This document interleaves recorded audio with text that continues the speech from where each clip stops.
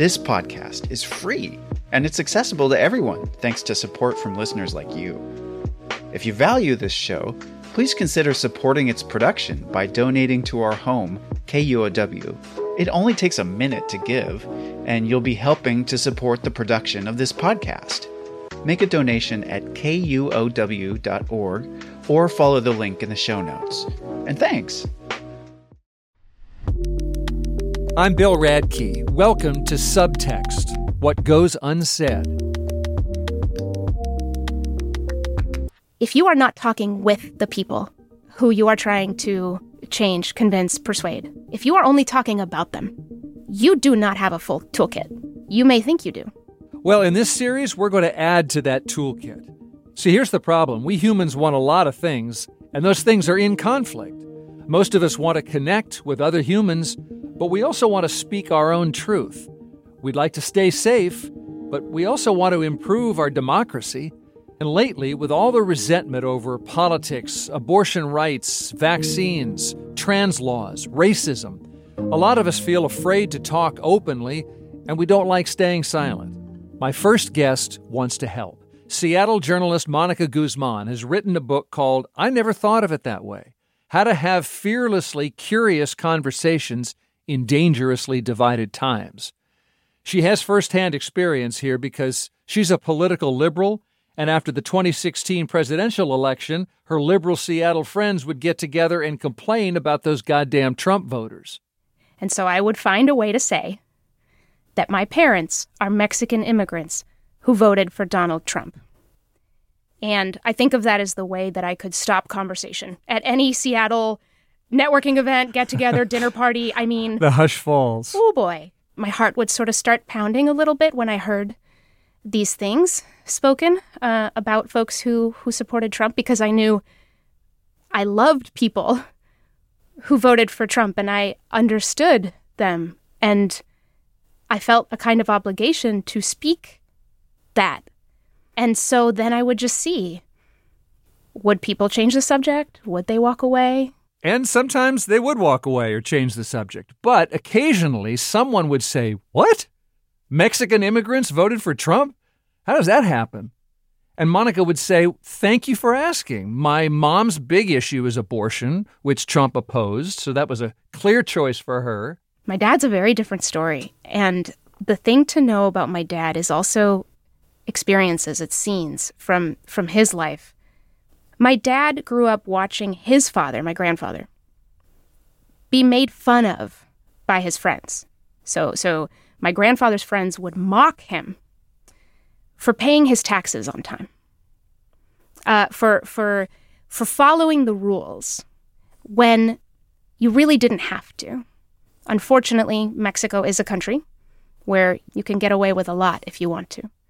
And my dad we've had long conversations about this and what it meant to him to watch his father follow the rules because it was right, because there were principles behind it, because there was something to honor in the fact that there's just a contract in how we ought to behave. And he loved that about his father. So he would look north at the United States and he saw a country that enforced its laws. He is so not okay with people breaking the law to enter this country.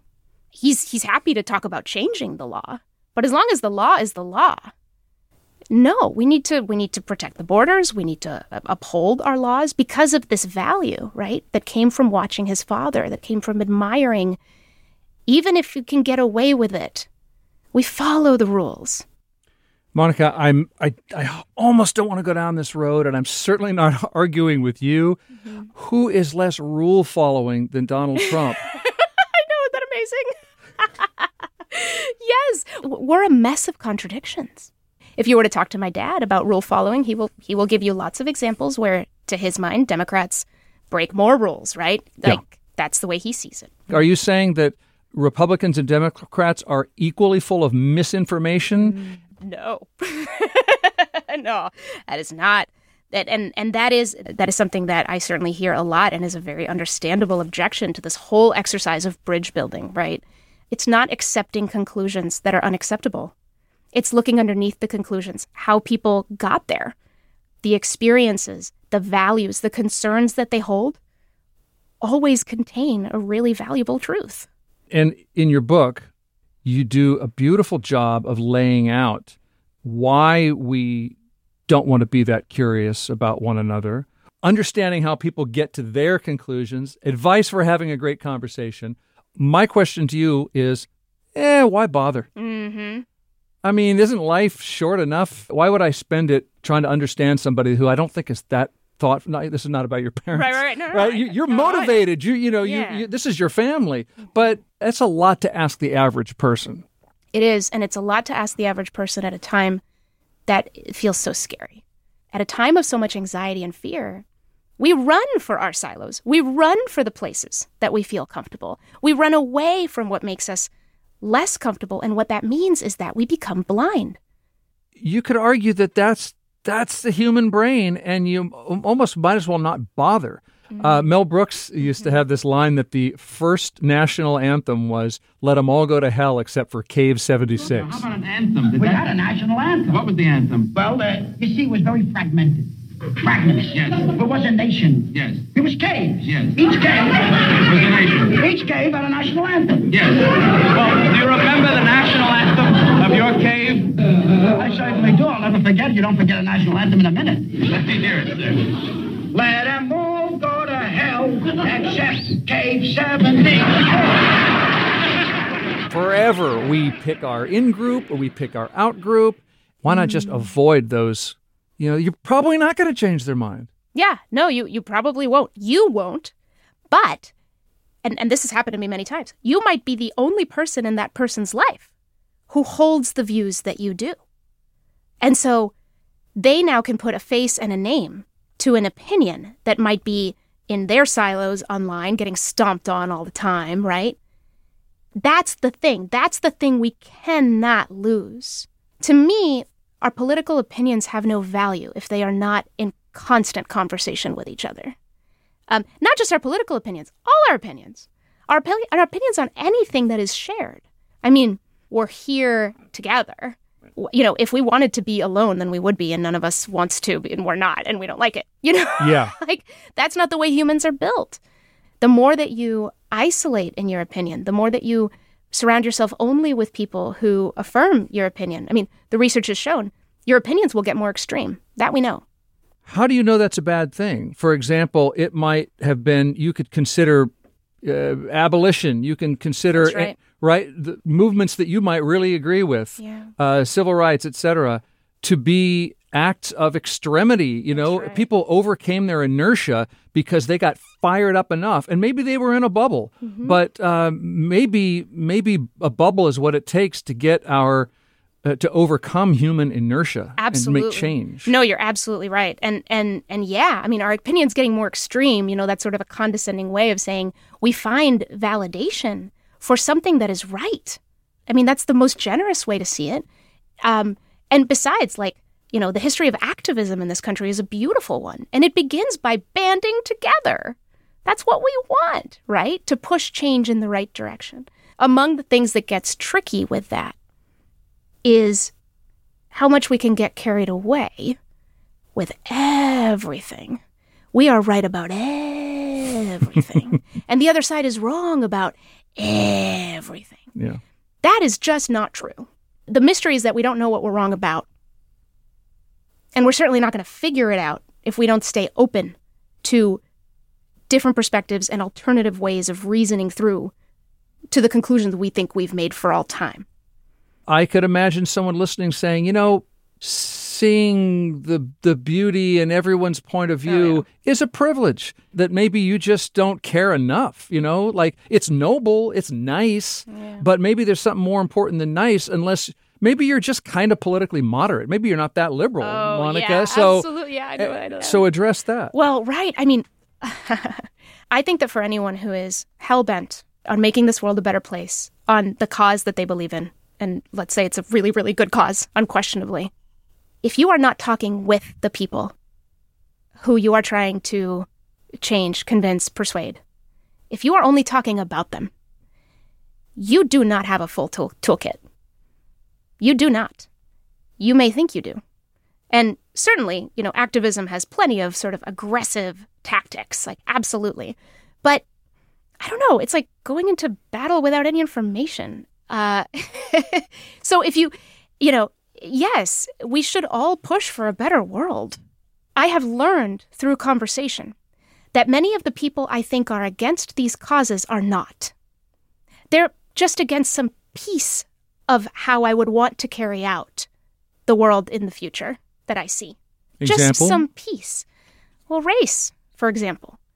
I think it can be easy to think that whoever doesn't subscribe completely to the movement for racial justice, such as I see it, is against everything that the movement for racial justice represents.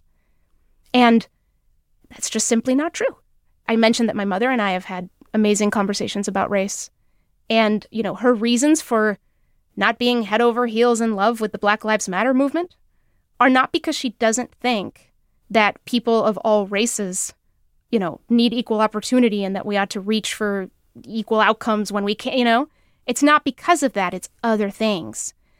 But of course, as you know, our media environment and the way we discuss things simplifies things, and it's just a lot easier to boil everything down to a binary.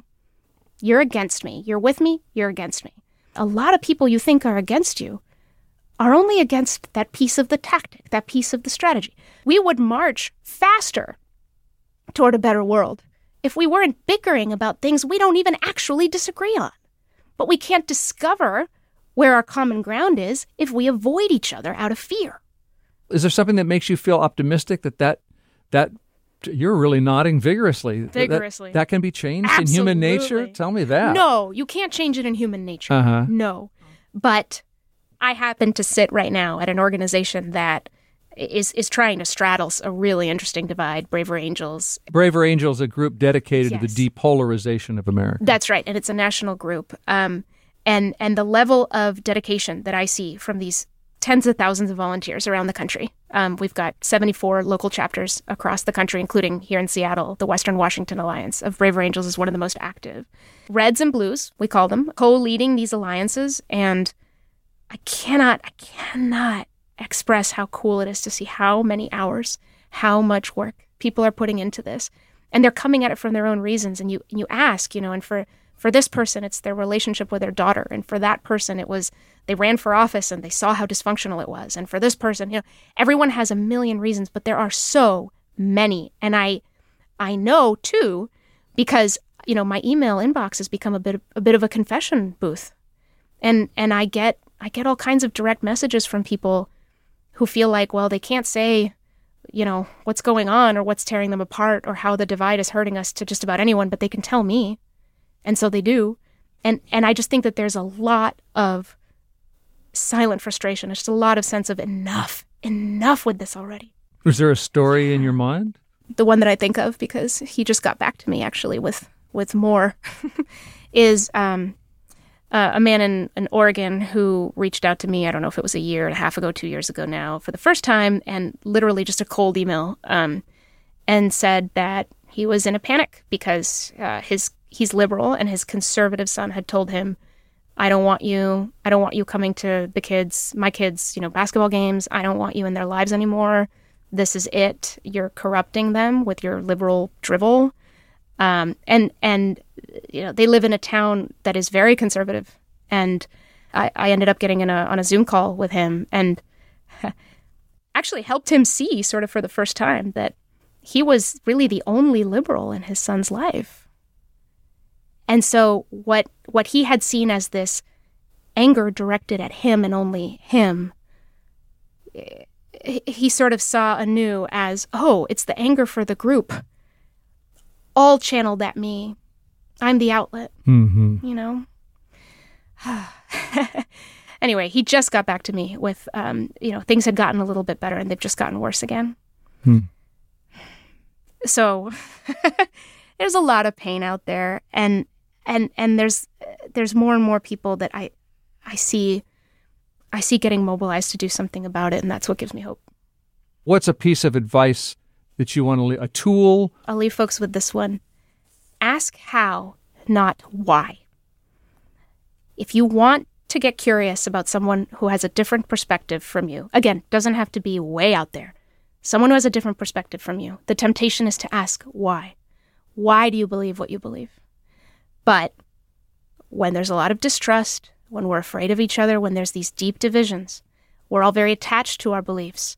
And we can see the question why as an attack sometimes, as a call to justify ourselves. Why the hell? How could you? Yeah. Right? But what you want is to get curious about someone's path that they took to those beliefs. Get them to tell you a story. Get them to tell you that. Because guess what? That's the one thing that each of us is an expert on. Right. You're the expert in your path. No one else knows as much as you do. Same with me and same with everyone. Get people to tell you the story. It's a tour, not a trial. And when they tell you that story, experiences, when we share our experiences with each other, I mean, we know this, right? It's magical. Like we can imagine being in that person's place and something shifts. Again, not toward agreeing with their point of view, but understanding where they're coming from. In fact, I find that one of the most powerful things you can say. I see where you're coming from. I see where you're coming from. The path. Hallelujah. Yeah. I see. Yeah. So it's like, how did you get there? Mm-hmm. How did you come to that? How did you come to believe what you believe? Yeah. Don't ask, why do you believe what you believe? Yeah. Ask, how did you come to believe what you believe? Because that's not a challenge. That's I'm the ignorant one because you have the knowledge and I'm asking you, tell me what I don't know, which is how you got there. Yes. And then I can see now how you got there. And you have to be humble enough to know and remember that you do not know this person. Yeah. You do not know this person's story, so ask. That's Monica Guzmán, author of I Never Thought of It That Way, How to Have Fearlessly Curious Conversations in Dangerously Divided Times. Monica reminded me of a story that I'd like to tell you because this is the very beginning of me wanting to be a journalist. I was about 7 years old. I was sitting in a chair, taunting our dog, Sam, because Sam didn't have a Dixie cup full of peanut M&Ms, and I did. Suddenly, Sam jumps up, knocks my hand, M&Ms scatter to the floor, and Sam is licking them. So I go straight for the kitchen to ask for more M&Ms, and my dad says exactly what I knew he would say. No, you don't get more candy. You didn't take care of what you had.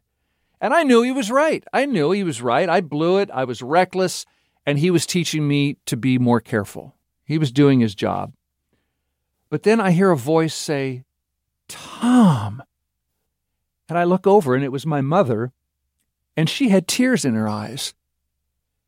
She said, Tom, this is home. Home is where you can make a mistake and you get another chance. And I thought, she's right too. I'm just a kid, you know? People deserve second chances. You can tell I'm emotional as I'm remembering all this stuff. And then my next thought was, wait a second. They have opposite answers, but they're both right? And I've always thought that's why I'm a journalist, that 7-year-old Dixie cup, because I never shook off that attitude that everybody got where they are for some reason that makes sense to them. It doesn't mean I agree with everybody. I was definitely on the pro M&Ms for Billy side of that debate, but I didn't think it made me right. And I knew that I was always going to be curious about how people got where they are. And I'm that way in my personal life as well, except in these last 5 years or so, I have felt myself change. Have you felt this too? I actually read about somebody dying of COVID. And because of what he espoused, my brain said, good, he got what he deserved. I found out an acquaintance voted for a candidate I can't stand. And all I did that night was tell him what's wrong with him and his fellow cave members. I learned nothing about him, and it's bothered me ever since. And I don't know how much it matters in the big picture. I just know that for me, that my certainty and my resentment, they don't feel right to me.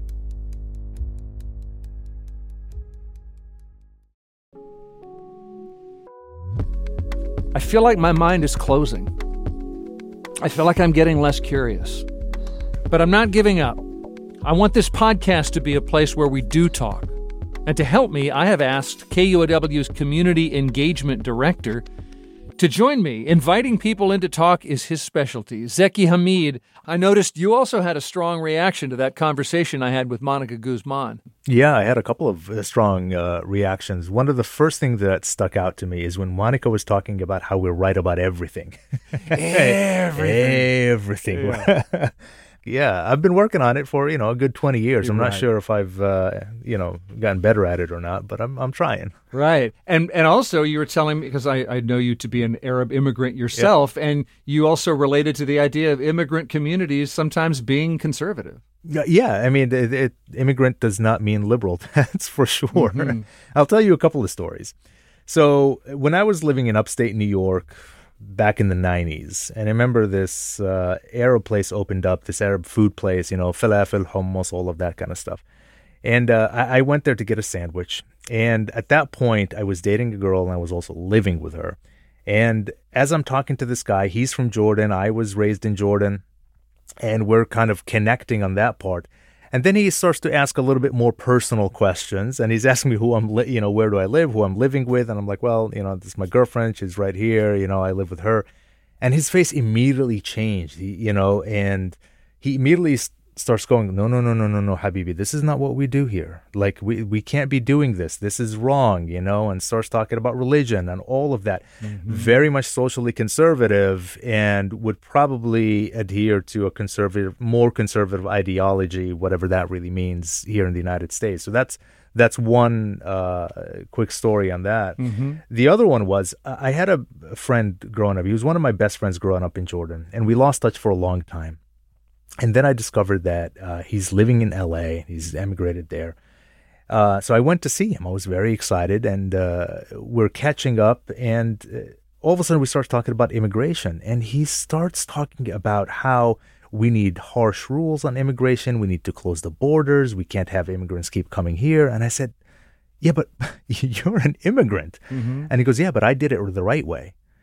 So very much identifying with that conservative ideology when it comes to immigration, for example. So kind of like Monica's dad.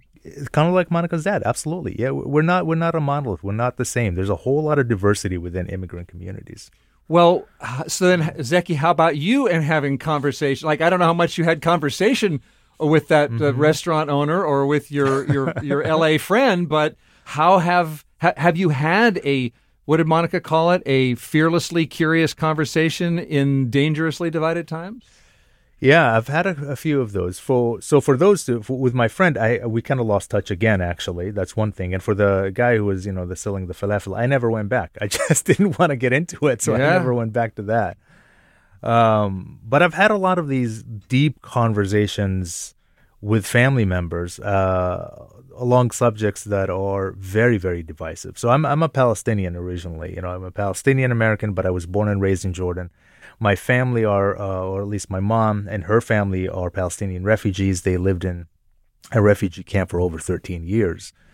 So I realized that I like to talk about reconciliation to a fault. And I realized that I like to do that because I want to skip over the hard part, the hard conversations, and get straight to the conclusion where we can see each other as human beings. Sure. So me and my mom would have these conversations about Israel and Palestine, and one of the most dangerous topic to really get into with anyone. I mean, it is as divisive as it gets. I didn't have the personal experiences that she had, and we would talk about this. I would get agitated. I would get irritated. I wanted to jump over that and say, like, why can't we just see each other as human beings?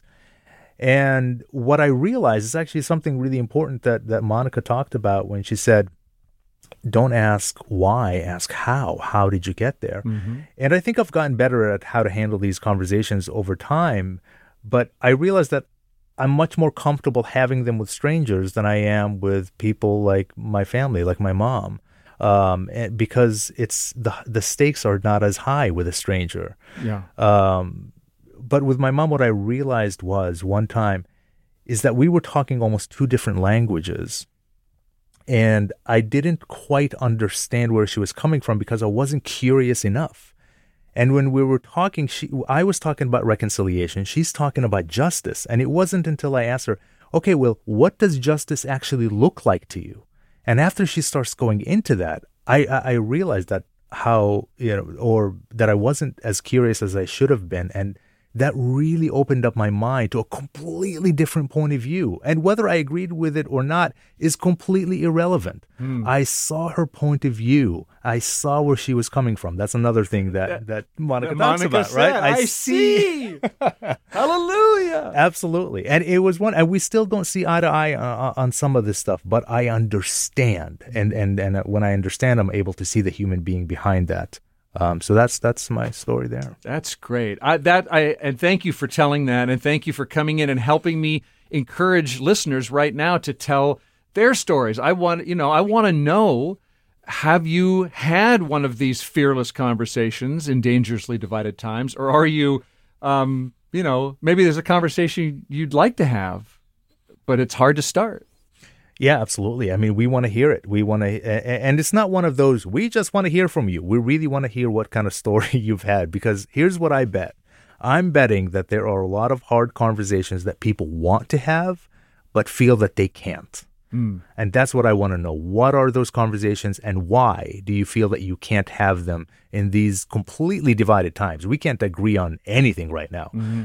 So that's what we need to do. And if listeners out there have a story to tell, please, you can email us. You can email you, Bill, right? It's bradke@kuow.org. Yeah, there you go. Or if you just want to text something, here's the number, 206-926-9955. So just text that number, give us a story. If you just want to put down, what your email address or something like that, we might get back to you and we'll hear your story. I'd also like to hear a success story or a failure story if we can learn from it, as we just did from you. Maybe you can tell us something about having a fearless conversation, and we can turn this into another podcast episode. That's what I'm hoping. Fantastic. We should do that. Let's do it. Okay, so my email, bradke@kuow.org. You can also text us, 206-926-9955. Zeki Hamid, Director of KUOW's Community Engagement. Zeki, thank you. Oh, thank you. I'll catch you again next time here on Subtext, What Goes Unsaid. And since today's show was about living with our human family, I'm going to leave the last word to the great poet, Maya Angelou. We are more alike, my friends, than we are unalike. We are more alike, my friends, than we are unalike. Subtext is edited and produced by Laurel Morales. Sound design by Hans Tweit. Alex Rochester is KUOW's Digital Community Outreach Coordinator. And as we just said, we want to meet you and hear your stories, episode pitches, podcast series pitches. You can reach me directly at bradke@kuow.org or text us at 206-926-9955. Logo design and artwork for this project is by Melissa Takai. Michaela Giannotti is KUOW's Director of Marketing. Brendan Sweeney is the Director of New Content. Zeki Hamid is the Director of Community Engagement. Jennifer Strachan is Chief Content Officer. I'm your host, Bill Radke. Talk to you next time.